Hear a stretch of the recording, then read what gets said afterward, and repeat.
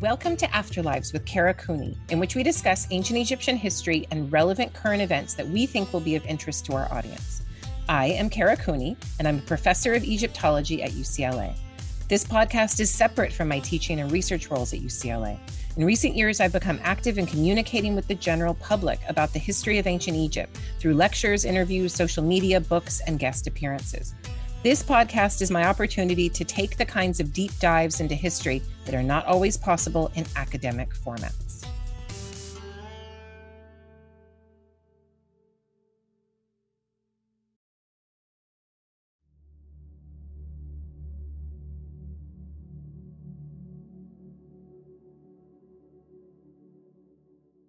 Welcome to our latest episode of Afterlives with Kara Cooney. I'm Jordan Gelzinski. I'm Kara Cooney. Hello. Today we're going to be talking more about your good kings. So in the last episode, we did some introductions about your writing process, writing the book in general. But today we're going to talk more thematic about the kings in general. So first, your book covers 5 kings. We have Khufu, Senwosret III, Akhenaten, Ramses II, and Taharqa. Yeah. Why'd you choose these 5? Besides the fact that they kind of span, they're a nice span of Egyptian history. Yeah. So I was going to start with First Dynasty and go with King Den. I picked like the best known king of the best known dynasties, right? Okay. Yeah. So like if you're going to name someone, if you go up to somebody in the public, name an Egyptian king, I kind of wanted to pull those. Yeah. The one who doesn't, or the 2 that don't quite fit would Senwosret III and Taharqa. Exactly. So the ones that the public can't quite place are important for a number of reasons, but I wanted to hit the public with what they know and then hit them at the knees with what they don't know.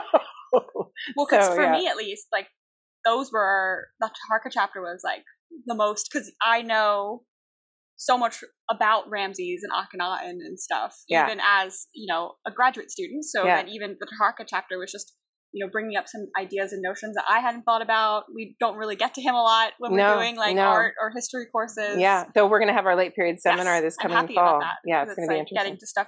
You always start at the beginning, so you always get to Khufu. You always get to Senwosret. Yeah. You always get to the New Kingdom. So it's like nice to have Taharqa. But I have a place. I didn't plan it this way, but I picked the most famous king of each era, if you like, not necessarily of every kingdom, though it does kind of work out that way. It does. If you have sort of, except New Kingdom, there's always more. Like, I think 18th versus Ramessid is a nice. Yeah, and then you add your late period example in addition. How if you determine the 25th dynasty to be late period, which is its own discussion, is it third intermediate period or is it late period? But what I didn't expect and what we were talking about last time is that by hitting at the top of each era, you look forward to the fall. And the top is the setup and preparation for the fall. And or it's already, the fall's already kind of happening. You just don't see the effects of it yet. You're still seeing the apex when it's actually already on the kind of what precipice. Each king does to make Egypt great again prepares the fall, paves the way. So that was the most interesting thing about doing this book. Yeah.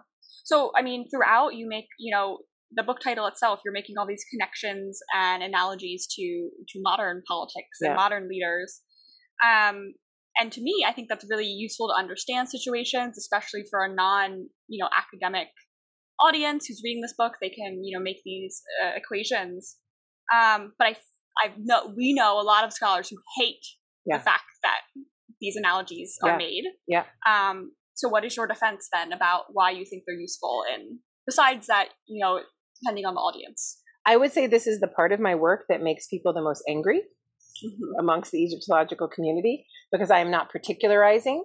I am not treating Egypt within a contextual bubble, but I am instead pulling Egypt into the world, ancient Egypt, into the world of everybody else. And I am thereby comparing us with our modernist exceptionalism into the ancient world. So you think part of the issue people have is it's almost like saying we're not so special and different. Yeah. Or that the Egyptians weren't so special and different. Yeah. Yeah. And the end chapter of the whole book is that what we have been through in the last 10,000 years as human beings is the same if you're not in a hunter-gatherer society, if you're in a herding or agricultural society, some sort of complex society, we're all in the same system, more or less. And the ancient Egyptians were in the same system as we are in now. Yes, our system is more modern and we have rocket ships and airplanes and radios and podcasts, and we're more complex than they were. But the ways that patronage works, the way that authoritarian power works, the way that masculine power works is very similar. And I wanted to make those comparisons rather than not. And people can get pissed off at me all they want. That's fine. But I think that the comparisons deserve and need to be made.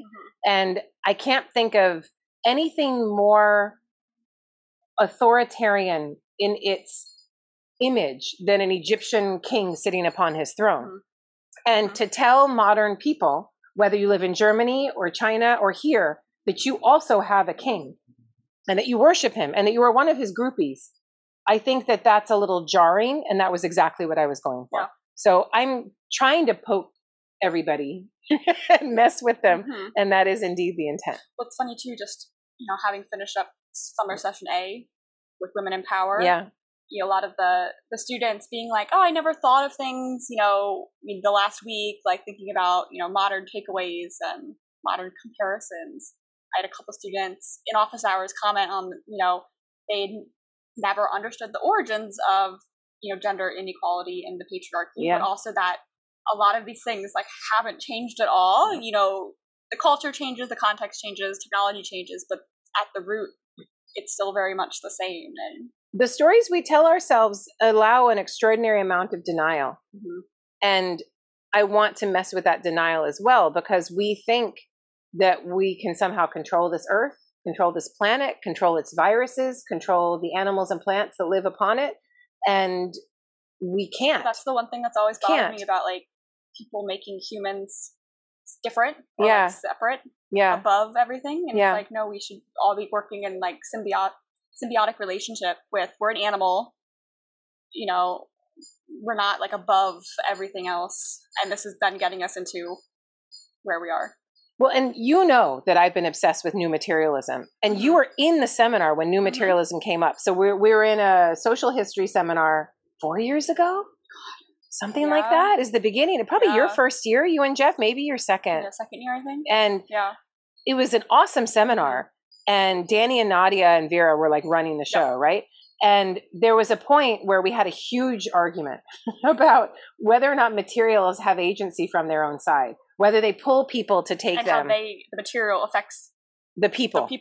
And it was an argument about gold, arguments about minerals.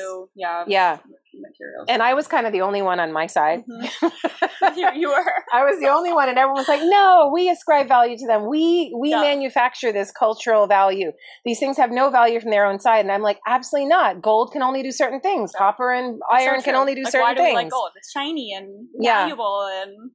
And I hadn't, and new materialism has been around for a while, and this is me not knowing it because I'm in my own particular space. And Robin Price, who is finishing her PhD this coming year, said, well, that's new materialism. She goes, I don't subscribe to it.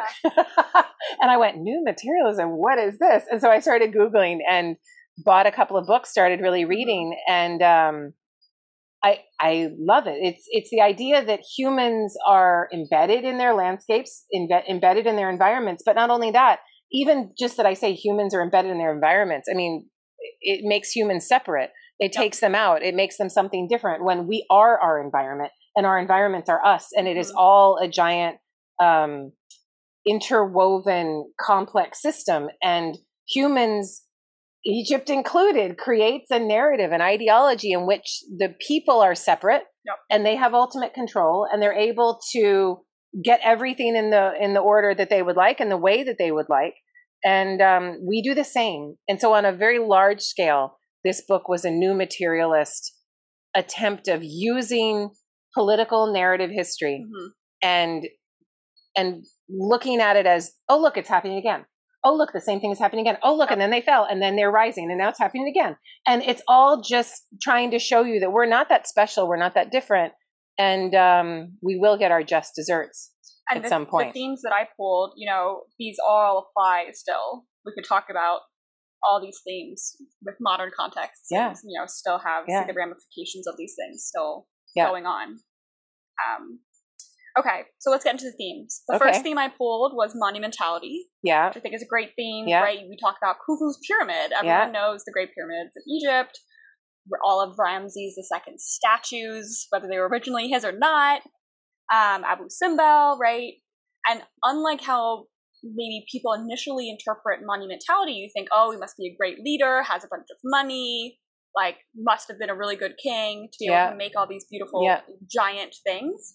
You interpret it a little differently in that it's actually a defensive maneuver. Yeah. And it shows their vulnerability. Yeah. And why do you see it in this light? So a lot of this is, I've been formed in this opinion through other people as well, and also through my own thoughts. But it was Eric Wells. Mm-hmm. Amber, that's your husband. I'm familiar. So who's that? One of my first graduates. He's my first graduate student to get his PhD under my co-advisorship. And who used to run which podcast? What's his podcast called? History of Ancient Egypt with Eric Wells. Yep. Everyone wants it to come back. I know. He should bring Everyone it back. loves it. He should Heard bring it back. here first. He should bring it back. He should totally bring it back.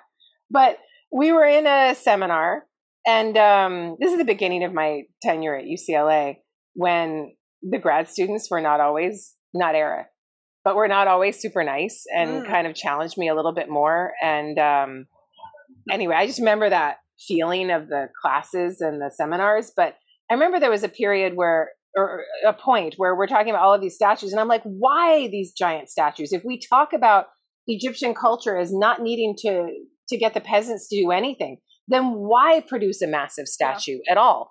And Eric's like, no, they're like, and Eric went to more of an extreme than I necessarily would have. He went to North Korea and Stalinist Russia, and you need all of these statues, and it's all of this totalitarianism.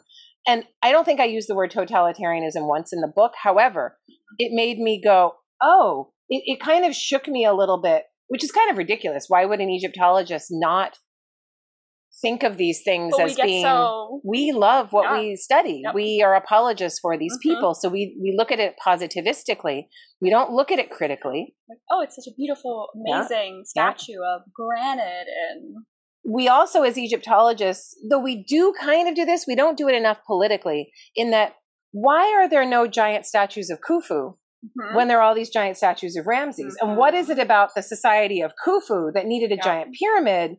Next question. But Ramses needed a giant image of himself. Everywhere. All over the place. So one needed to prove things to a larger group of people, and the other one needed to prove things to a smaller set of elites. He, in a way, keeping the image locked down more. It shows something. He's monopolizing that image. Yeah. Every royal image is monopolized, but there's a way of disseminating that image such that you can see society through the creation of images. So, which is what you talk about in the book, that Khufu is more like separate, more divinized, right? Yeah. If we want to do like Graeber, Salin's terminology, that he's kept separate, and then as we go through time, the king kind of has to become more and more human, right, and not a meta person anymore, right? But then the other person that's super important, and any Egyptologist is going to know his name, and I just wrote him an email the other day, and he's great, is John Baines, who is Professor Emeritus at University of Oxford. And John Baines wrote, you build a pyramid because you have to build a pyramid. And I love that idea that the kings aren't coming up with this grand master plan of, what's your 5-year plan as king? And I'm going to do this, and I'm going to do that. Or what's your 20-year plan, or whatever. They're not running for election. No. But they're doing things because they know they need to do them. They know that it's demanded by the society in some way. And so these kings are as much cogs in a giant machine as anybody else. They don't get to run the show or decide what's going on. They have to fit the balance of power between king and elite. They have to fit the environmental space that they're in. They don't get to be themselves. No, they don't. They don't have an identity. No, they all have their identity is king. It's not like their personal. Do you want to be king? Imagine. That's why I never had people want to be politicians and stuff, or Like I would not want that responsibility, or even being a celebrity with like the paparazzi or the Olympians. The Olympics are on right now, and how like the cameras are just in their face while they're like crying, and like give them some. Yeah, it's a crazy thing. Or with Prince Harry, and like how he's choosing to not be a part of it, and everyone's up in arms about it because it's like this is your position that he was born into, doesn't have choice. No. And it's kind of breaking up with his family over it. But so then the point of the Khufu chapter is looking at the pyramid as a sign of weakness. And weakness that might not really be apparent until 3 generations, 4 generations later, or 2, but it's there. And you can see like, giving, okay, so it's, I feel like the point is that all the evidence that could be interpreted as, oh, Khufu's really strong, he controls everything, like, oh, he gives out tombs to the elites in the cemetery, they have to get buried nearby. But it could also be that, like, he has to do that to keep the elites happy. Yeah. Because he actually doesn't have full power, or it's this give and take in this relationship. It's the same thing that I mentioned in my Hatshepsut books. And David Warburton has mentioned the same. And I don't include Hatshepsut in this book. But the idea that when you see a lot of material production by elites, you can interpret that as an empire of great strength, as a polity that has money to give, where everyone can participate in its wealth. But you can also understand it as a king that has to pay his elites to make sure that he gets their support and their loyalty. He's got to give to get. And the thing with the Khufu pyramid is that what I end up arguing is that to solidify his ultimate kingship, he has to create a structure that his father tried to create and did it 3 tries trying to get perfect and almost got there. So Khufu's the one that's going to make this thing perfect. But in so doing, he has to, he does it. He ruins it for every other king after him, but he makes it awesome for the elites because the elites now have knowledge, training, and power that they can monopolize themselves, that they can hand on to their children. He has to give them not only positions, but well-paid positions, hereditary positions, potentially. All the bureaucracy and organization that's needed to build the pyramid itself, you have to raise all these elites to be, head of, right, we have the Wadi Adar papyrus of the guy procuring the stones, and he's, I think, like Khufu's brother, or he's talking to Khufu's brother, who's like head of the, works project in general. Like, it's all... It's not is it his cousin? I don't remember, but they're all family relations. But like the viziers are all his brothers and all this kind of, they're all related or cousins and okay, that's a cool point because I love the idea of family. So you think of keeping the money in the family. That's theme number 3. Is it really? Well, I'm making her stick around. That's horrible. No, but fine. Say you're keeping the money in the family. This idea of in the moment, Khufu's like, okay, I'm going to work with brother number 1, brother number 2, brother number 3. I'm going to appoint them to, to all these different things. It's going to work super well. It is going to work super well in the first generation, but 2 or 3 generations down the line, it's going to open up a cluster F of problematic competition that is going to blow up in their faces. It's going to end a dynasty, and it's going to make people super embittered and resentful, and it's going to move things on to another dynasty, fresh start. So, and create lots of, strong local elites back, provincial elites, which then Senwosret III has to deal with later on. Because when centralized patronage fails, what do people do? The rats scurry and they go to where there's resources, and the patrons in different provincial places can maintain themselves. People scatter to that. They become stronger. The king becomes weaker, and that cycle repeats itself as well throughout. Just wrapping up monumentality. So I noticed another kind of sub-theme was the idea of, quality versus quantity. So we have Ramses, who I think obviously very nice statues, but definitely what's the quantity factor. Yeah. And then we can think of other kings, Amenhotep III, who we all agree, everything. Quantity and quality together and united. Quality. Yeah. And then we have Khufu, who has neither. Right, or that we don't maybe there's stuff he in has the sands, monumentality, but not statues of himself. No, he wouldn't let people have that. I feel so. I guess, how do you see this dynamic of quantity versus quality playing out? How's it useful for a king? The kings in the book, why would one choose one over the other? It's such an interesting question. Is this more of our, aesthetics we're placing? Kind of yes, kind of no. I mean, we work with this in seminar and class all the time. And year after next, we're going to have an art history series in which you're going to be one of the graybacks, which is going to be awesome. Who's going to be helping to lead this. Kylie, I was testing her. Yeah. Because she's studying right now. That was her first year. She came in the art history seminar. For her art exam. Oh, right. I was like flipping. I have all these art books and I was like flipping. I was like, who is it? And she got all of them right. It's awesome. So I was like, you're going to be great. It's awesome. She's been doing this for a while. But in seminars, we're always talking quantity versus quality. And a great analogy would be Seti I versus Ramses II. And I love using this analogy because, a king's never going to leave a diary that says, today I wanted to impress the elites, and so I did. They're never going to do that. You only have what they've left behind. And what you have for Seti I is a limited amount of production, pretty reasonable production for such a short reign, right? But like 10, 11 years, I don't remember, but short. Not horribly short, but not super long either. But his temple. But his Abydos temple, which survives, that limestone temple, is effing extraordinary. Beautiful. It is just beautiful. And the tomb with the longest tunnel going to who knows where, deep into the depths of the Gorna mountain. That's crazy, right? So not a lot of tomb too. He did. Yeah, he did pretty much. Not a lot of statue production, but what he produced, and you can say, is it our own cultural enculturation of what is quality? Yeah. But, and I dealt with this in my first book, The Cost of Death. How do you discuss quality? You discuss quality of line, precision of application, how many colors are used, whether it's the apprentice or the master hand, how can you tell? I mean, there's all kinds of ways to actually quantify quality. And Seti I used high quality materials, high quality artisanship. He wanted to show what he could do at the highest possible level. So who do you think he's trying to impress? Well, if we look at his origins, right, the Ramessids are a non-Theban family.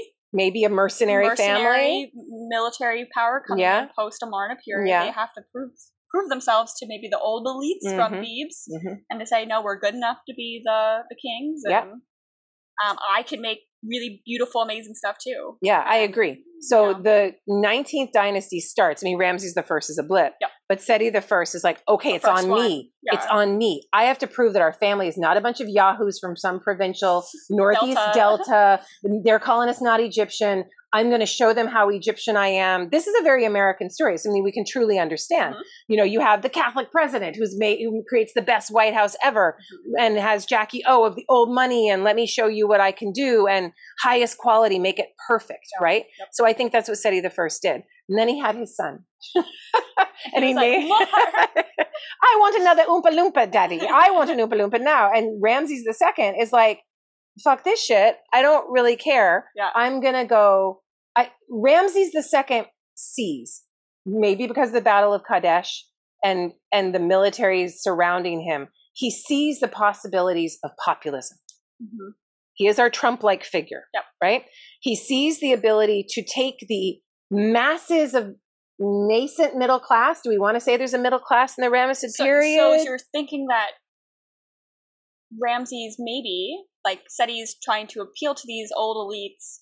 Ramses saying, fuck that, I don't need you. I'm going to maybe appeal to the military or a different... Which is very Trumpian, right? Where you say, oh, we're going to drain the swamp. Drain the swamp, yes. The old...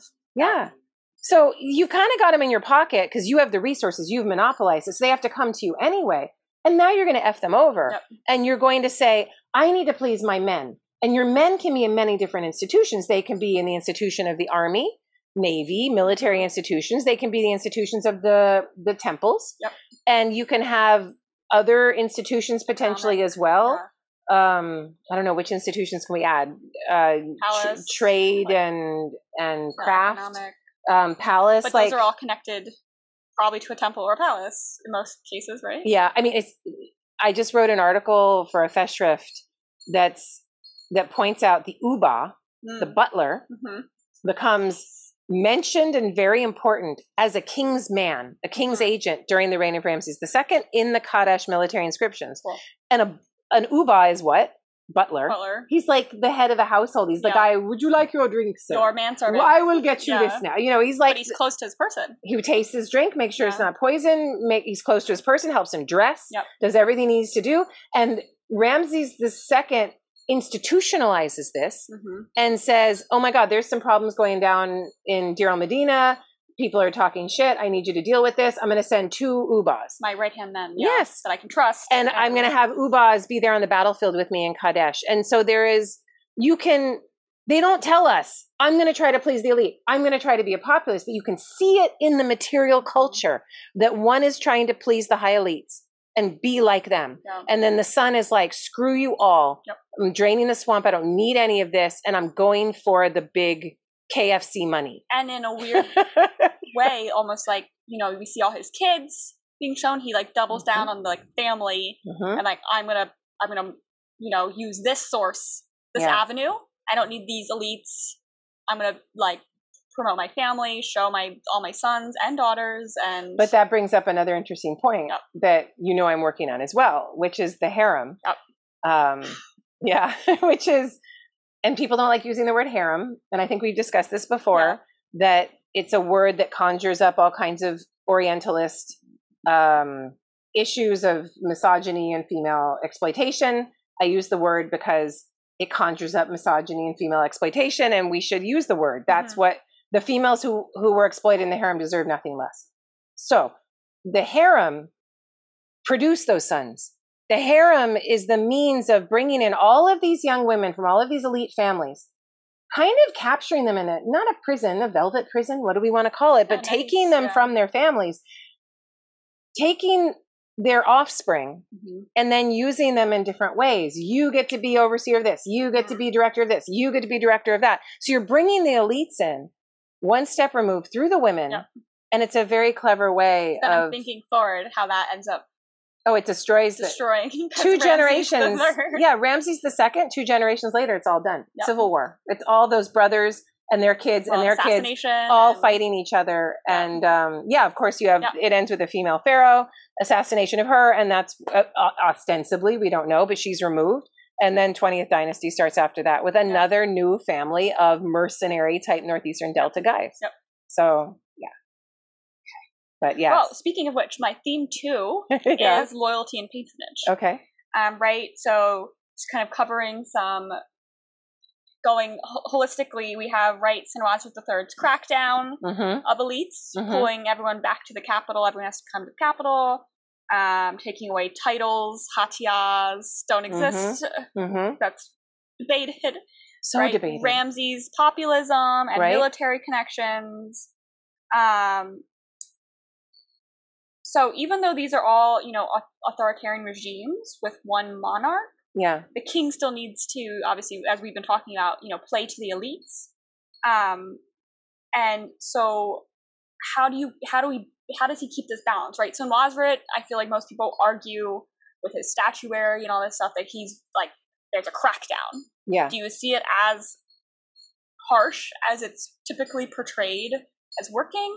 Because then you have people like, some of the people I know that I worked with from, you know, Meir and Deir el-Bersha in Middle Egypt, where... Meir, M-E-I-R. Yes, in Middle Egypt, where you have local nomarchs with the son being raised in the capital, but then he gets to come back. And claims to, you know, have this very close relationship. I think at the time it's Amenemhat III, so after Senwosret III. And that you have...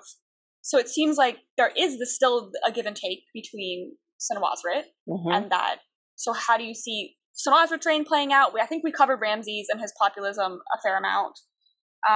We could even talk about Pianki and Taharqa later on, being nice, right? Not being super, because he doesn't want to kill all the people that he might end up needing to support his reign. I mean, we use the word crackdown, but you know we don't have any outright evidence of heads rolling. You don't have anybody arrested. Nobody gets to be arrested at the Four Seasons.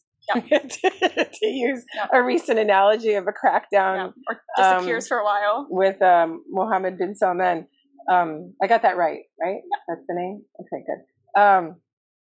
But I would go with carrot and stick approach. So And that's why I liked the comparison for Senwosret III with Louis XIV, Louis XIV, the Sun King, yep. and the creation of a new capital, and the ways that if a king, it's authoritarian, it's one monarch, and we so often look at this history as the king decides, the king does this or that, but it's never that. No king does anything on his own, ever, or her own. It's always with cooperation from the elites, and there must be this balance. And given that there has to be that balance, Senwosret III decided that they were getting away with too much, that there was too much provincial power, too many private armies, too much control over trade and other things. Yeah. Trade, right? So he locked it down. And I think, I don't know, and the Egyptians aren't going to tell us. They're never going to say in their little diary, oh, suppress the elites today. Good job. I'm making them all come to the capital. You're never going to see that. But what you see are things like you mentioned it, right? That all of these guys had really nice tombs in a succession, father, son, grandson. There's generations of guys in one place with really nice tombs, and then whoosh, they're gone. Right? Some statues are broken. Yeah. And then the tombs show up at each Tawi area. Yeah. So then the great grandson's tomb shows up at the king's pyramid again. Right, snuggled up into the king's necropolis at Dashur. And there it is, beautiful, maybe even more monumental than it was before. Mm-hmm. So then you have the question, it's more monumental. The guy's richer than he was before. He's not in his homeland. Is the king provide? How does it work? But these are the kinds of things that Egyptologists argue about, right? Because the data, this is the data we have. You have a tomb in a provincial land, then you have a tomb in the capital area. Mm-hmm. And the tomb in the capital is nicer, bigger, more fabulous. What does that say about elite power vis-a-vis the king, that they've been pulled from their provincial area and made to come to the capital, and they have no more tombs out in their homeland anymore? I think that as a historian, I have to look at this over the long duration of time and say that it was actually a crackdown with carrot and stick approach. Maybe there were some sticks, but we don't see any outright evidence of it. To hide that. So in the literature, seriously, which very depressing. You better say nice things about the king at all time. If you don't, you're gonna hear about it in the literature. Also, how the king should act too. Yeah, you see, actually more, so much decorum, so much expectation. How the king is supposed to be. Yeah, too. But there's just overall, there's more morality or mores being placed on everyone. But everyone has to go up there and have these honorific discussions of how great the king is, right? Mm-hmm. At the same time that everyone's tombs are getting moved to the capital, you have everyone creating these poetic loyalty expositions in which they say how awesome the king is. And generally when that kind of thing goes down, there is an authoritarian leader who's like, bring it. I want it all. Yeah. And someone's requesting it. Yes. And it's like the Aeneid and Augustus. You have to kind of we're going to have a flashback to like Augustus's foretelling Augustus's reign. Yeah. Within the Aeneid, because you have your patron, you have to be happy. Yeah. When you're, But so in the same way that Louis XIV, the long duration of time is that Louis XVI gets his head cut off.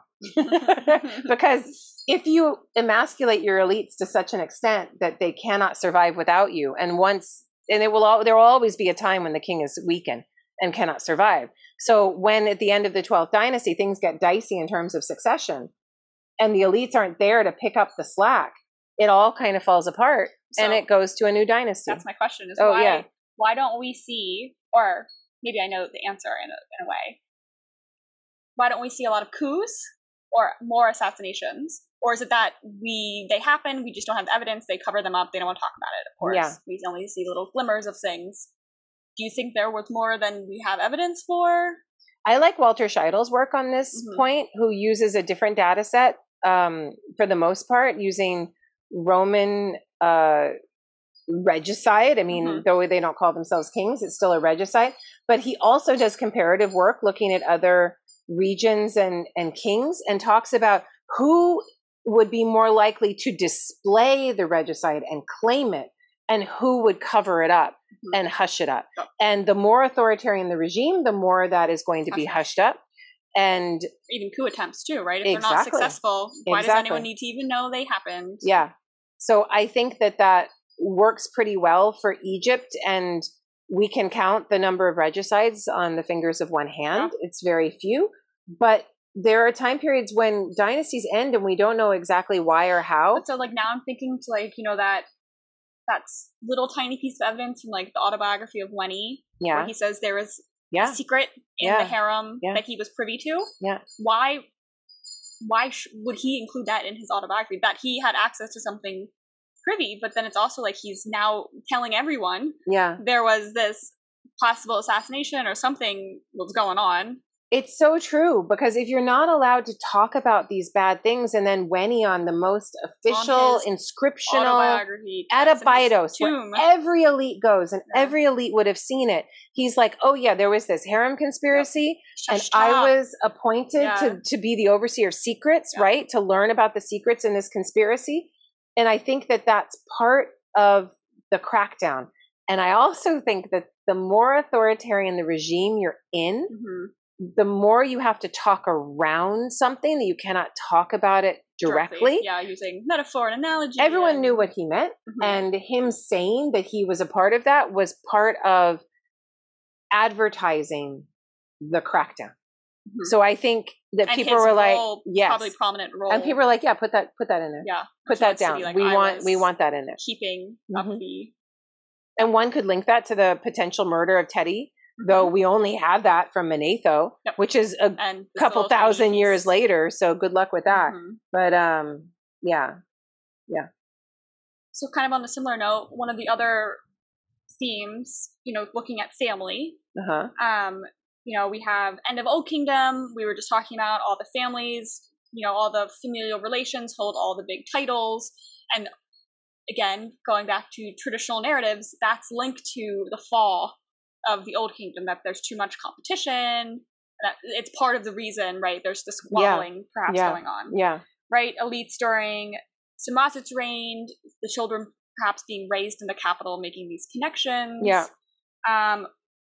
I mean, royal women during the Amarna period, you know, particularly like Nefertiti and the role of the daughters. So we see family used at different times for different strategies to help uphold the regime. You know, Ramses, we could talk to about naming his sons and daughters on monuments we see finally popping up. So how do you see this as useful to the king? And then when is it, you know, I feel like all these things, there's a tipping point. It's useful, but then if it's done too much, or then it becomes detrimental. So it's this, you know, you're weighing the options. And family is so interesting, and there's so many things that you can say about it when one relies on it and when one doesn't. To start, let's talk about Akhenaten, I think royal women. Yeah. So, and why he elevates Nefertiti to such a and how different that is from the Ramessids after. So different. Yeah. So and the daughters, and the more it seems on the surface, the more you rely on your family, the more you're circling the wagons, the more defensive you're being. But then Ramses II would seem to be super defensive, and that's not the case. So the main issue is that whether or not, in my opinion, is how inbred. And that was my next question. Is incest. how, and maybe we should use the word like how, I mean, you could use the word incestuous as an adjective, but how closed the society is versus how open it might be in another context. Not actually incestuous, even though that was also a thing.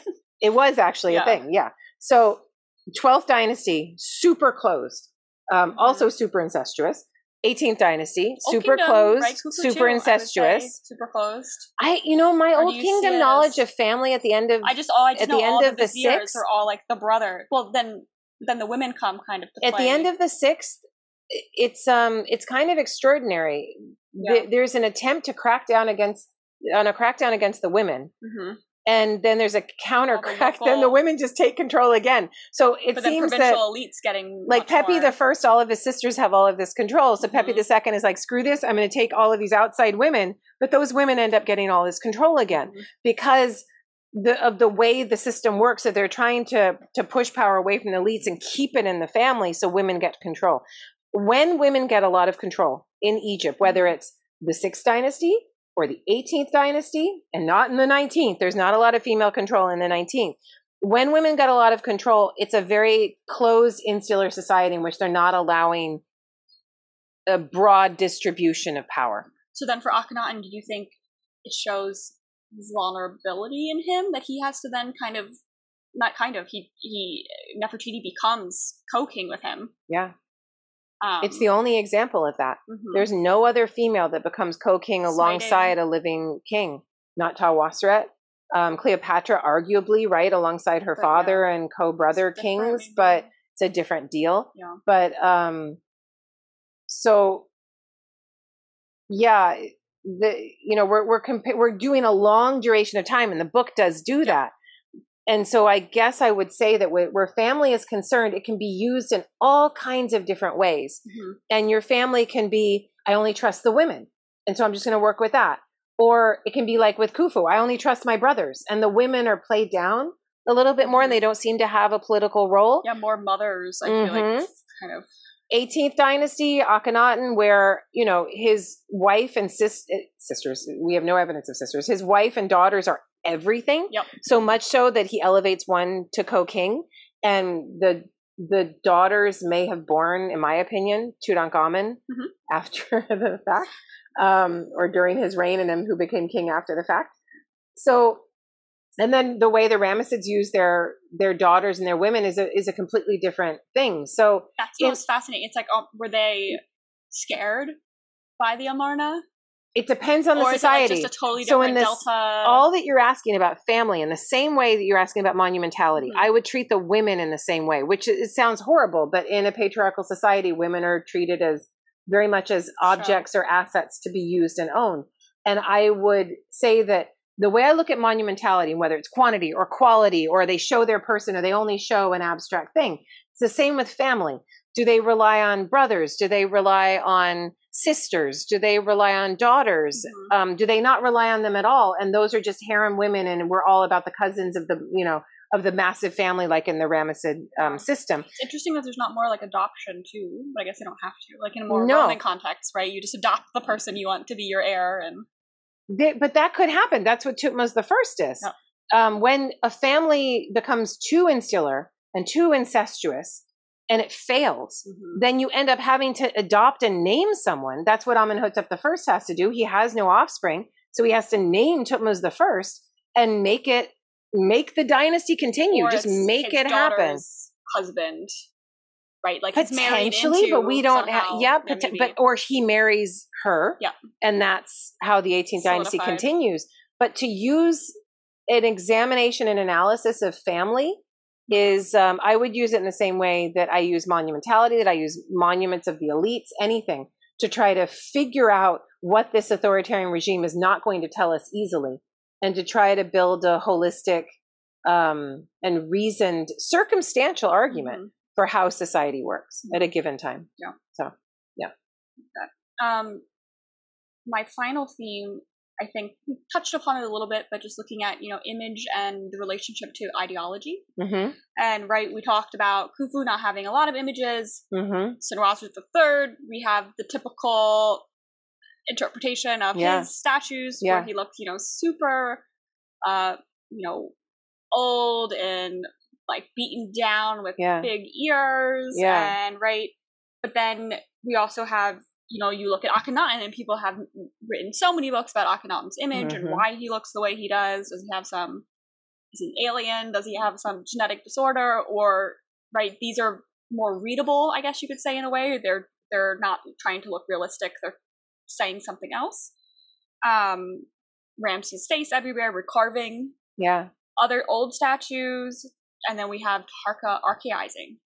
And yet keeping much of his Kushite identity in his cap, in the necklace that he wears, his musculature, it's still there. But go ahead. Would you say that image is either the advertisement of it, or the withholding of it, like Khufu does, or archaizing? To me, it's like the image is maybe one of the most important or powerful strategies a king has to do something in his reign, to solidify his reign, to create a legacy for himself. Well, you know how the and maybe Egyptian... it's just what's left over to us, so that's what we see. We see the statues, and... But it's all that the Egyptians, I mean, we don't have everything preserved that the Egyptians would have seen, but we have an idea of who had more statues for people to see and who had less, who allowed their portraiture to be maybe a little more, this is a hard word to use, but a little more realistic versus idealistic. Yeah. Or dour versus perfected, happy versus sad, but... Or like what they were trying to say with it. Right. What the purpose was. You know, what do they say is how do they refer to the Egyptian king in a text? Oh, it's Lord. Lord, or the main word. It's like it's an exam. Just what, king? King, but when you say his whatever, Majesty. Right. Yes, okay. Okay. And so, I was like, wait, what? What word? So it's Hemef. Yeah, sorry, Hemef. Yes, and it's His Majesty. And it's a mace, abstract, right? Or like a club or something like that. And the hem sign, yeah. And when you're learning Egyptian, and say you use a grammar by James Hoke, he's going to say Your Majesty. Yeah. You use a grammar by Jim Allen, what's he going to say? His body, his incarnation, his person. Yeah, his personhood. Yeah. His person. So and we do this when we take one person and we set that person aside and we say, this person is different. This person is sacralized or divinized, to go to your Solons and Graeber on King's book. So if we're saying that they're different, we are fetishizing the body of that man. And you can't say, hey, you, come over here. You have to say, would your person accompany us? Like third person. And you have these weird ways of speaking about the person. You have weird ways of working with the person. When you have a working relationship with a fetishized body, you can't look them in the eye in the same way. You can't address them in the same way. Your working relationship might be through another intermediary. It might be through an intermediary of a third person way of talking. That person is dressed differently. They differentiate themselves in a different way. Yep. And so, but all we have as the archaeologists and Egyptologists thousands of years after the fact, since we don't have our time machines, is the texts that talk about these things, that give us an idea of what the setting and context were like. And we have the statuary. When the king decides, I'm going to show myself, I'm going to not show myself. How and in what setting. And so you have Khufu, who decides, I'm not going to show myself. I'm going to have some reliefs in a temple context where my elites get to go, and I'll show myself, my person, in 2 dimensions in those reliefs, and my statuary, I'm not interested in statues, and my person is in the goddamn pyramid, and that is me. I'm the pyramid. And I am divine, and that is my body, and no one else gets to see it. Yep. And that... And then we have Senwosret III, who's like all-seeing, always present. And his images everywhere. Scare the shit out of you when you see them. They're Put one in the show notes, because it's... Yes. I mean, what do you feel when you see them? How does it make you feel? He's very, like, creepy and watchful. He looks like he's like penetrating the gaze into you. Like he can read your mind. Yeah. He can read your soul. He's hearing everything. He's tired. He's tired, happy, sad, mean, all at the same time. And I say in the book something like he's like the cipher of a disappointed parent. Yes. Yeah, he looks like a disappointed parent. Who knows everything. Like you just got to see on your report card. And like, oh. It's like, you really have to, I love you. Will you do that again? I will hear it with my ginormous ears, and I see everything. Look how tired I am because I'm working so hard for you. But then, and he's got this sad, careworn face because of you. It's like a giant guilt trip. Yes. But his body is cut, and he's like all worked out and young and sprightly and can do anything he needs to do. So, and he has a ton of images. He's the one in our story that multiplies his images so that it's not just elites who can see, but people all over the place. Yeah. And there's dozens of him, and he is made manifold. He is everywhere. Yeah. But it's like comparing then him to Ramses. Yeah. Where his image is everywhere. But I feel like his image is less like... But Ramses goes big. Senwosret III, one could argue, sure, there are colossals. There are colossals that could have been him. Yeah. that might have been retaken. Ramses II probably recarved some of them. That's fine. But he didn't have the number of colossal statues that Ramses II did. Ramses II was like, not only am I going to have all this stuff that Senwosret III did, I'm going to have all these statues and I'm going to be manifold, and I'm going to be in front of every temple, and you're going to see me too. But I'm going to put 2 ginormous sentinel statues in front of this temple that will be me. I'm going to do it every temple, everywhere, all the time. And so he made himself everywhere and ginormous. And his face, well, what do you think of Ramses II's face? It's bland, super kind of smiley, drilled lips, kind of smiley, blockish, but I think it's because they're usually colossal statues. So it's much more like that is you can't square get as fine face. like details like this one was stuff. But it's a super bland, idealized face. Like you bring to it what you want. Yeah. Right? It just, you look at it and you know it's Ramses, but it doesn't look like you wouldn't say, oh, that looks like a person. But would you agree that Senwosret III's images are about a crackdown trying to get a certain reality, whereas Ramses II is an advertisement trying to bring you in. Peaceful, idyllic. Come to me. Yeah. I'm your dad. I'm your father. I'm going to make it all right. Senwosret III is like, I'm your dad and I'm pissed and you better do what I say. And most of his stuff, only elites would have seen in a limited context. That he's not advertising. He's not making his kingship there for everybody to see. And Ramses II is. It's so monumental. Yeah. You don't have to be in the temple. You can see it from across the river or on a boat in the harbor. And I would say that Taharqa is... Yeah, so archaism. Yeah, he's kind of like a Seti the First sort of guy. He has to sell himself. He's trying to sell himself to those Egyptian families and trying to be the guy who's pious, the guy who does everything right, the guy who knows the Egyptian system. And what he builds in a pious temple context. And that he knows almost Egypt better than Egypt does at this point. Well, Egypt is overrun by immigrants and peoples from all over the place. Like the original Old Kingdom. But he's coming in at a time where people can see that the Egypt that is gone. Yep. The Egypt of the old families has been overrun by the Levantine immigrants, the Libyan immigrants. Are they the same as the Sea People's immigrants? Yeah. It's arguable and debatable. But Egypt has morphed into something different. And it's very useful then in his Making Egypt Great Again bid to Taharqa's to say that I'm the only one that understands what Egypt used to be because I lived it. This is what I was brought up in, so much more conservative than what you guys know. Yep. I'm going to come in and do it right. And, show you how it should be. Yeah, and his images, as you say, are very archaizing, Old Kingdom, and conservative, super conservative, which then, of course, brings up Akhenaten, who's the opposite of conservative. Everyone gets their panties in a twist. Yeah, they really do get their panties in a bunch. Because the king's fetishized image is his main weapon, in a way. I see it like as the main...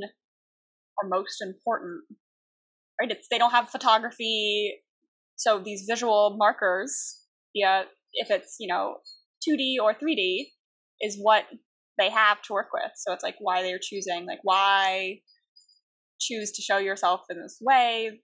Obviously, we know there's many, many, many, many interpretations of him. So for those that don't know, Akhenaten's body is morphed into this strangely, especially in 2 dimensions, but in 3 dimensions as well, into this strangely elongated and pulled shape. And his face is this long thing with these eyes that are just slit-like and an oblique angle. Pulled face with a long nose, long chin. That reminds me, do you remember those books from like the early 90s, like the Animorphs? No, because I'm so much younger than you. They would show you like the human like transitioning into the animal. And like the middle stage is like Akhenaten. Yeah, because he's like half human, half animal, half woman, half god. Yes. Half like he's morphing. You're seeing the morph. And you look at him from the side and he's got this prognathtic lower like face kind of that's a snout like thing, like a lion, like a cat, like a horse in a weird way. Nefertiti looks the same. Yeah, he's got hips, he's got breasts. He's got a skinny waist. His wrists and ankles are like tiny. No genitalia. In that one image of the colossal 3-dimensional statue, semi-colossal. What do we want to say? Lanky. Yeah. So then, what does one say about that imagery and what one is trying to communicate? We know we have the image. We have images of him pre this change. Yeah. Where he looks normal. Yeah, quote unquote. And so there was a conscious decision at some point to, I need to be represented in this other way. So if the pyramid was built because Khufu needed to prove his fetishized divine person through that structure, prove it physically, manifest it, then I would say that Akhenaten was using his own body and the depictions of his own body to prove the existence of this divinity and his connection to this divinity, that he was a being of light. Because I'm thinking, like, when people would have seen him, they would have said, oh, you don't actually look like, you know, how you look at the temple or you know. No, but that is how he looks at the temple, in my opinion. He changes. Well, if you're like hanging out with him at court and you're like, or he comes to the window of hey, your person looks very nice today, or whatever you say to the fetishized body of the king when you meet him at a party. But say you hang out with him at a party over lamplight, he's going to look very different than when you see him in a ritual action at a temple with his window of appearances, with the sun shining behind him into your eyes. And you're like, I can't really see what is going on. And he appears before you and he puts out his body for you to see. And his fingers are shooting out sunlight and his neck is super long because the sun's all behind him. And what he is representing, I think, in all of his statues, in all of his reliefs, is his body as it is suffused with the Aten sunlight. That is what he is showing. He is showing not just his body, but his body combined with light. And it is a ritual moment. And his elites only would have known what he was showing. So Akhenaten is also monopolizing the image, as they all do. But you can see the society that he's sharing it with. His elites were different elites because he did an elite replacement, and that's its own discussion.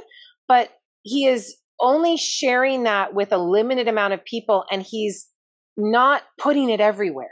He's putting it in his temples and his spaces, and then it's like no one else gets to have Ramses, this. Or Senwosret. Yes, this is like so fetishized, it's beyond fetishized, and no one else gets to have it. But those elites, too special, who have been invited in, who have actually seen it. So one could also argue that the only people that get to see those statues and three-dimensional images of Akhenaten in that way are those people that have seen his physical body in the temple suffused by light in that way. You could almost make that circumstantial argument. Where else does he show his person? At the boundary stela in a large way there, but then otherwise it's always in a temple space. It's always in a circumscribed, protected space. Ritualized. No Abu Simbel sort of image that you can see from the river as you go by. And you're like, oh, there's look, he's inviting me in. It's more, hey, thanks, Ramses. Where it's more, kept close. I agree. The image is kept more. And Khufu, like, in the way that what Khufu built by having to build that pyramid, the machine that he created overpowered the kingship itself. And for Akhenaten to divinize himself to that degree, the religious genie he let out of the bottle overpowered his kingship completely. And then the fall. And then the fall. Cool. It's always a fall. So hopefully, as we talked about a bunch of these, little sneak peeks to the book, hopefully it, whetted your appetite and you want to read more. We're going to take a quick break, and then we'll come back and talk about your conclusion, because I loved the epilogue, and I think as I told you before, that I think it could stand alone by itself as a piece. And it was very hopeful for the future of, how things to be seen. But we'll take a quick break, and then we'll come back and talk about that in a second.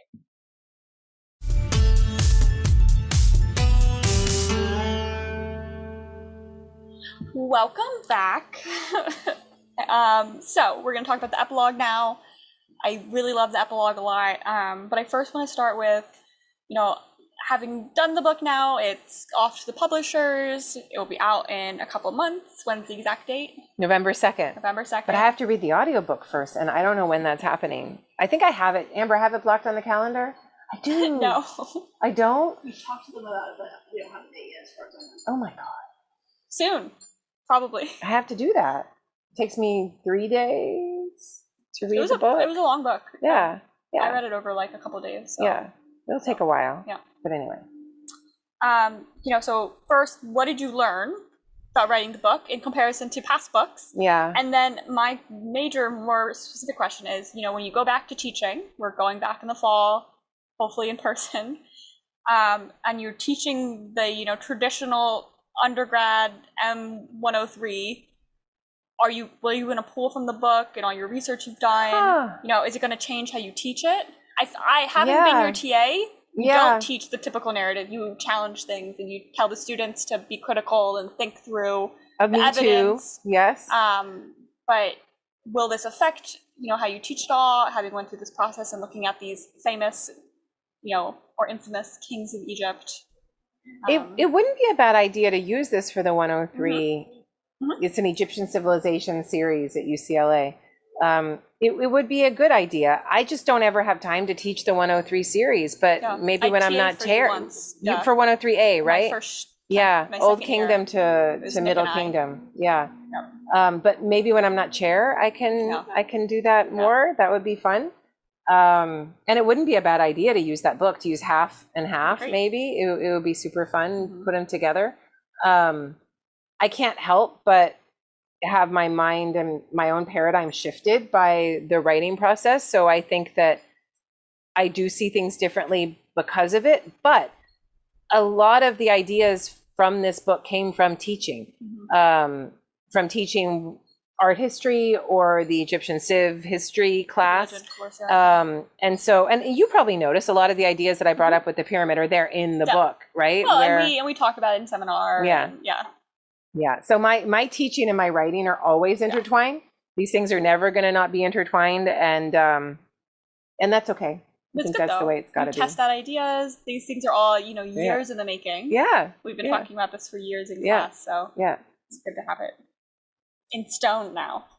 But as for the epilogue and what was your question? So, I was just saying, specifically looking at the epilogue, you end with a discussion on the patriarchy. Yeah.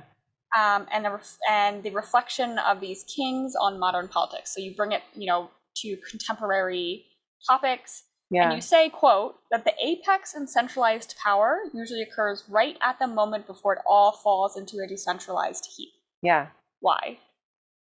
Why does it, to us, especially with ancient evidence, does it look like, or it is the apex, but why can't it what goes up must come down. It can't be sustained. Same with Roman Empire, right? The height of the Roman Empire. But I think this is also a patriarchal question. I think that with the amount of smashing and grabbing, hoarding and amassing that the men in power do, that it can't be sustained. That it's always a game where the jig will be up eventually when there is enough resentment and anger and pushback or environmental challenge that it will all fall apart. So then knowing that, and so then why is authoritarian regimes, these monarchies, so seductive? Because they don't last. They're not like long-term.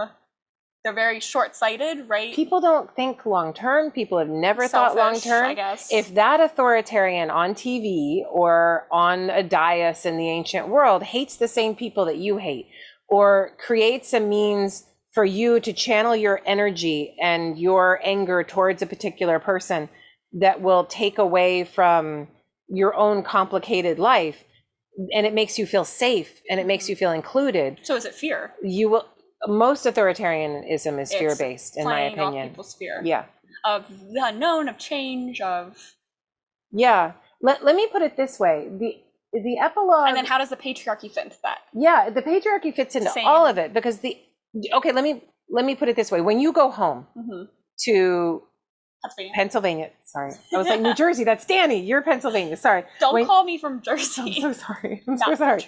When you go home to Pennsylvania, on the outskirts of Philly, you see it in a new way every time. Oh yeah. Because you have been away and you have gone into a different world, and you look back and you're like, holy shit, I used to put up with that. Yeah. That's madness. Look what the people are doing, and look at this and look at that. And you judge it and can see things because you have the distance. Yep.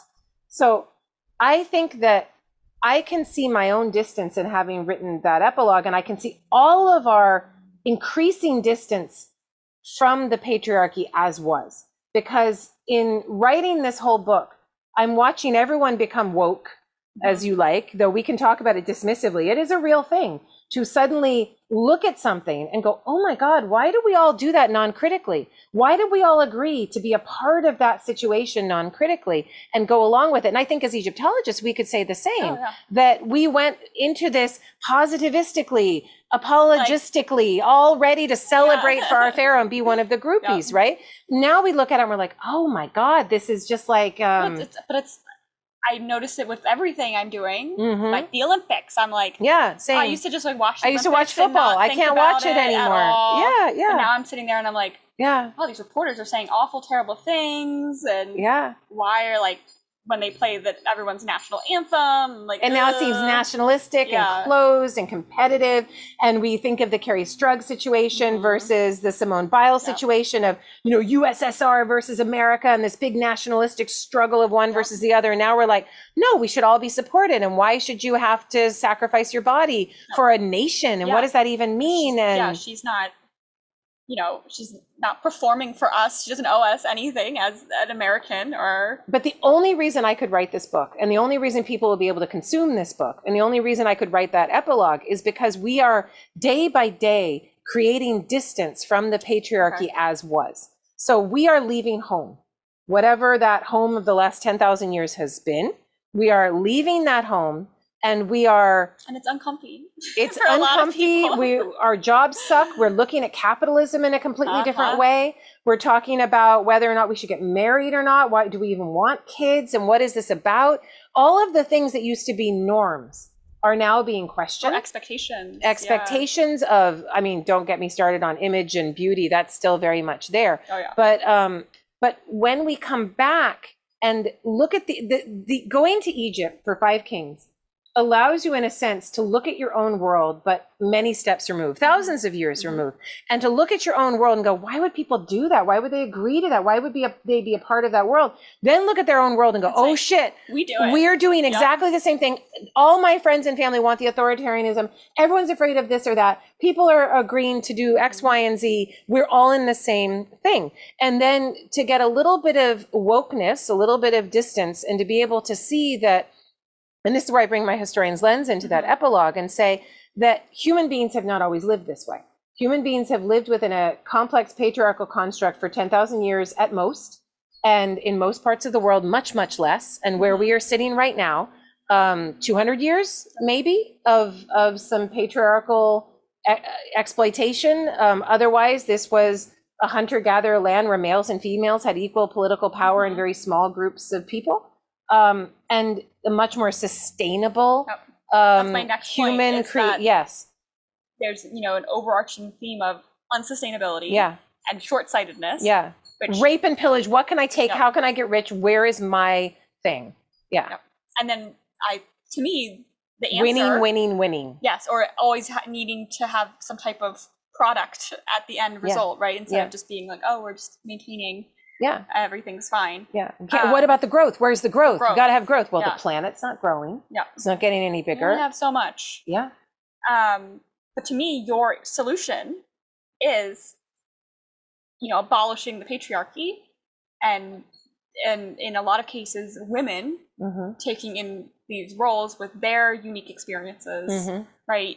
You do shout outs to a couple, Stacey Abrams, Maria Gimbutas, like all these women within varied fields who, especially with Maria Gimbutas, for the longest part, everyone discredited her, but now she's being shown to be correct in her interpretations of things. Yeah. So is that where you think women are going to save the world?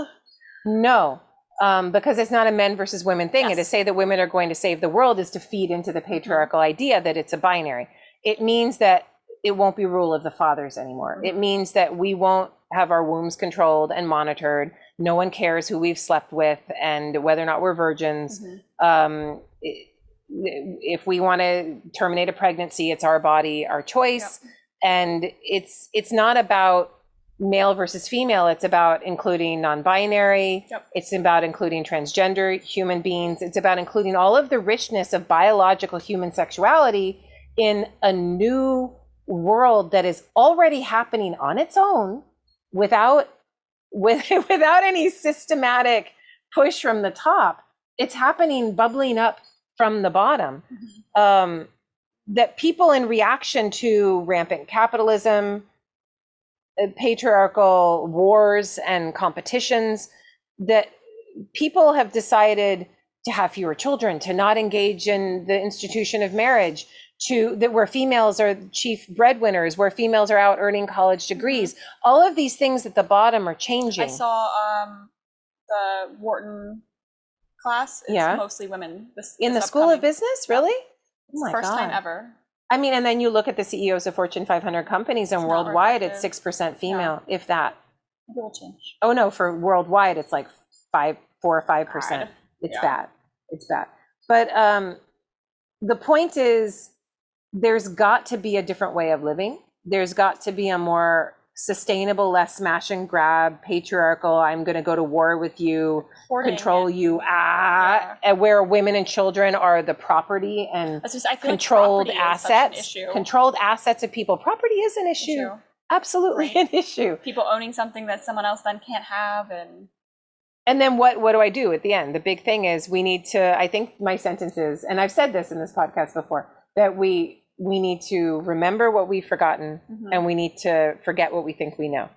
And so we need to go back to a pre-complex, while being complex, while maintaining our complexity. I'm not saying we get rid of technology and complexity, but we need to learn from what we humans have been as self-sustaining species, embedded in our environment as nothing different from it for hundreds of thousands of years. We need to go back to that and learn from it and try to integrate it into create something new. Doing. And then you may ask me, well, what will that be? And I have no clue, because I'm a historian, not a futurist. Well, so that's my last question, right? Is what do we see for the future, especially of, the United States? We are flirting with authoritarianism, I would say, pretty clearly. So as you start off the book with, being Pharaoh's groupies, and so how do we break up with the Pharaoh? Or I think in a more modern sense, right? Or to put it more modernly, how do we dump the space billionaires? Yeah. Oh, I love it. How do we dump the space billionaires? I thought of that one for a while, and I was like, oh yeah, that's good. That's really good. How do we get rid of these space billionaires? How do we move to? And I guess you just kind of answered it in a way that, you're an ancient historian, you're not foretelling the future, but if taking ancient Egypt as a lesson. Well, what happens when you're married to somebody? You're not married, so you don't know this, but what happens when you're in an abusive relationship and you want to leave? What do they do? Well, most don't. You can't leave. Why? You don't have sometimes you don't have the money, you don't have somewhere to go, you don't have a support system. There are threats, there's outright threats, there's a threat of violence, there's a threat of exposure, there's a threat of take your children, there's a threat of I'm going to kill you, I'm going to burn the house down, I'm going to burn it down. And that is, I think, the moment that we are in. So there are a number of people on the planet right now, not just women, my God, and not just children, but most of the men with whom I am associated are looking at the system around them and saying, this is not the partnership that I want to be in. I want to break up. And I don't want to be in it. And the people who have controlled us are saying, you can't break up. You can't, because I'm going to do this to you. I'm going to do this to you. I'm going to do this to you. I'm going to take this. I'm going to ruin that. I'm going to destroy it. And jobs killer. Da, da, da, da. And we killed Applebee's. They blame everything on the millennials. Thank God. Killing mayonnaise or whatever or something. We can make it ourselves. But who's killing mayonnaise? Apparently us. I get Primal Foods, the avocado oil. It's so good. It's lovely. I like I'm an old school craft man. Really? No, try the Primal Kitchen, that's what it's called. But so if you're and I have been in an abusive relationship, not physically, but emotionally and verbally. And when you want to leave, the threats are very real. And that is what I think we are all in as a human species cosmically. And the threats are, I'm going to cut down the Amazon. I'm going to pollute this river. I'm going to build a dam. I'm going to go to war. And they're still there, and they're bigger and more scary than they ever were before. And but there's another character. There's like an ex machina sort of like thing that's going to come in and mess with everything. Yeah. And of course, the clockmaker. That's of course Mother Earth, who has something to say about this. Just a plague. Who sent us a plague, but a very light plague, as I say, like happy plague compared to plagues of the past, right? But the environment has something to say. And so I see it as a race towards the one patriarchal side trying to pull all of the resources and destroying as they go. And the other side saying we need sustainability, and they're racing. And I feel that the more that's destroyed, the more this side falls back. But that means things have to get destroyed as we race. Well, I'm thinking too, because like when we looked at Egypt, all these, authoritarian regimes, and we talked about, being at the apex right before the fall. But hopefully now that we don't have solid authoritarian regimes in a lot of places, there's a check on it. So we don't get to that apex right before the fall, and that I think there's going to be a lot of damage. Yeah. There's going to be a lot of environmental and human and natural, with the insect biomass and the animal extinctions and the plant extinctions, the amount of damage that we are going to have to sustain before the human species decides en masse somehow that it needs to turn and change directions. I think it will be more than any of us can bear. Well, and we were just talking earlier about, civic duty and thinking about not just yourself, but like about your community and doing things, not just for, and I think it's changing that mindset. Yeah. Of I'm not doing it for our rugged individualism as the Americans love, but that's poisoning us. We need to, it's not just about me winning, me growing, me getting a bunch of money. Yeah. How is that helping?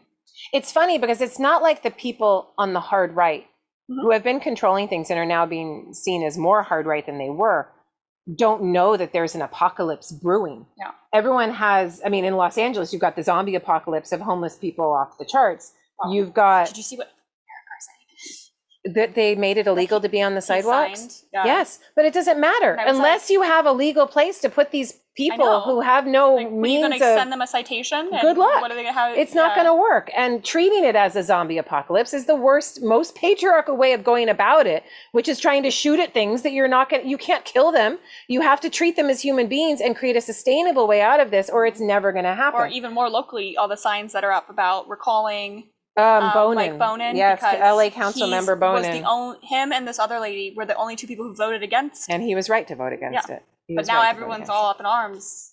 Recall him, get rid of him. Yeah. I want to go to the park again. But the hard right and the hard left, they both agree the apocalypse is coming. But where does the hard right go with their apocalypse?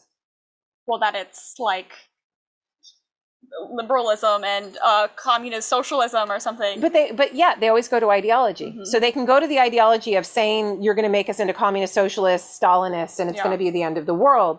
Or they go biblical and say it's the end of the world and you better embrace Jesus in your heart or you're going to roast in flames. It's going to be horrible. Those two things are generally where it goes. So everyone knows the end of the world is coming, but the way that people engage with that and what we have done to this planet and what patriarchy and those kings and the kings we continue to worship do to this planet, that is what we are all watching every day with our social media, on television, reading in books, and it's a race to the finish. And I think that we're still in the race relationship. We have not broken up. We're trying to get out, and they don't want us to leave the relationship. And the threats of monetary roasting and reputational damage, and to walk out of relationship. I know this because I had to do it.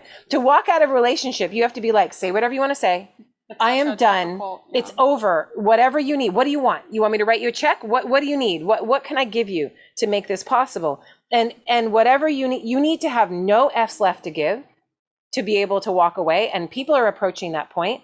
And ironically, and I make this point in the book, it's so ironic that the very thing that drives people to the brink, that makes them want to break up with the person, is the very system itself. That the more capitalist the more unregulated capitalism we deal with, the more busy we are, the more overworked, the more, there's so many jobs. Look, everyone could have 2.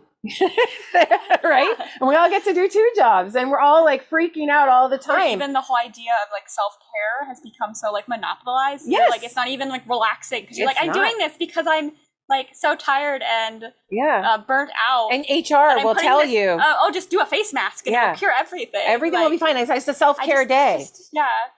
But all of that is ramping up to such a level that people they're just like, I'm out. Yeah. I'm out. I'm not going to take that shitty job where you pay me $7 an hour. I'm just not going to do it. In the same way that Khufu or Senwosret III create the own endpoint a couple of generations later, our society today and the capitalism and exploitation and overwork and stress and all that we're doing and the inequality has created its own endgame. And the dominoes are already falling.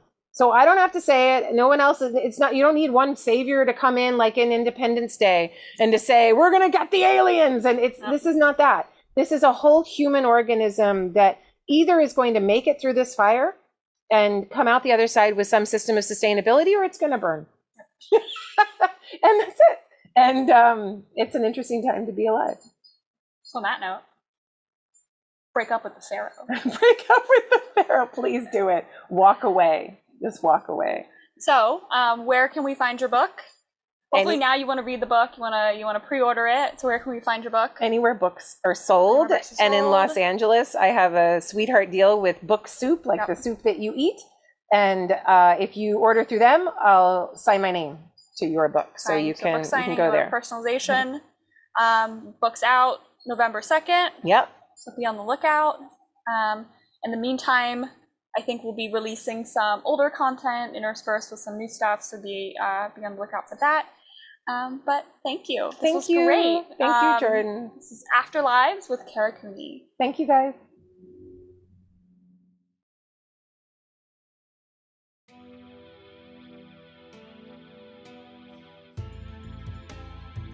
Thank you to our listeners for your support and for subscribing wherever you listen. If you enjoyed the show, please leave a 5-star review and help raise our profile and let others know about it. Send your questions related to the show and topic suggestions for future episodes to karacooney@gmail.com. You can find the video version of the show on my YouTube page, and full show notes will be posted in the podcast section of my website, karacooney.squarespace.com. And for that, thank you, Amber Myers-Wells. There you'll also find info on my books, upcoming lectures, and you can subscribe to my newsletter. You can find me on Facebook at Kara Cooney Egyptologist and on Twitter and Instagram at Kara Cooney. See you next time on Afterlives with Kara Cooney.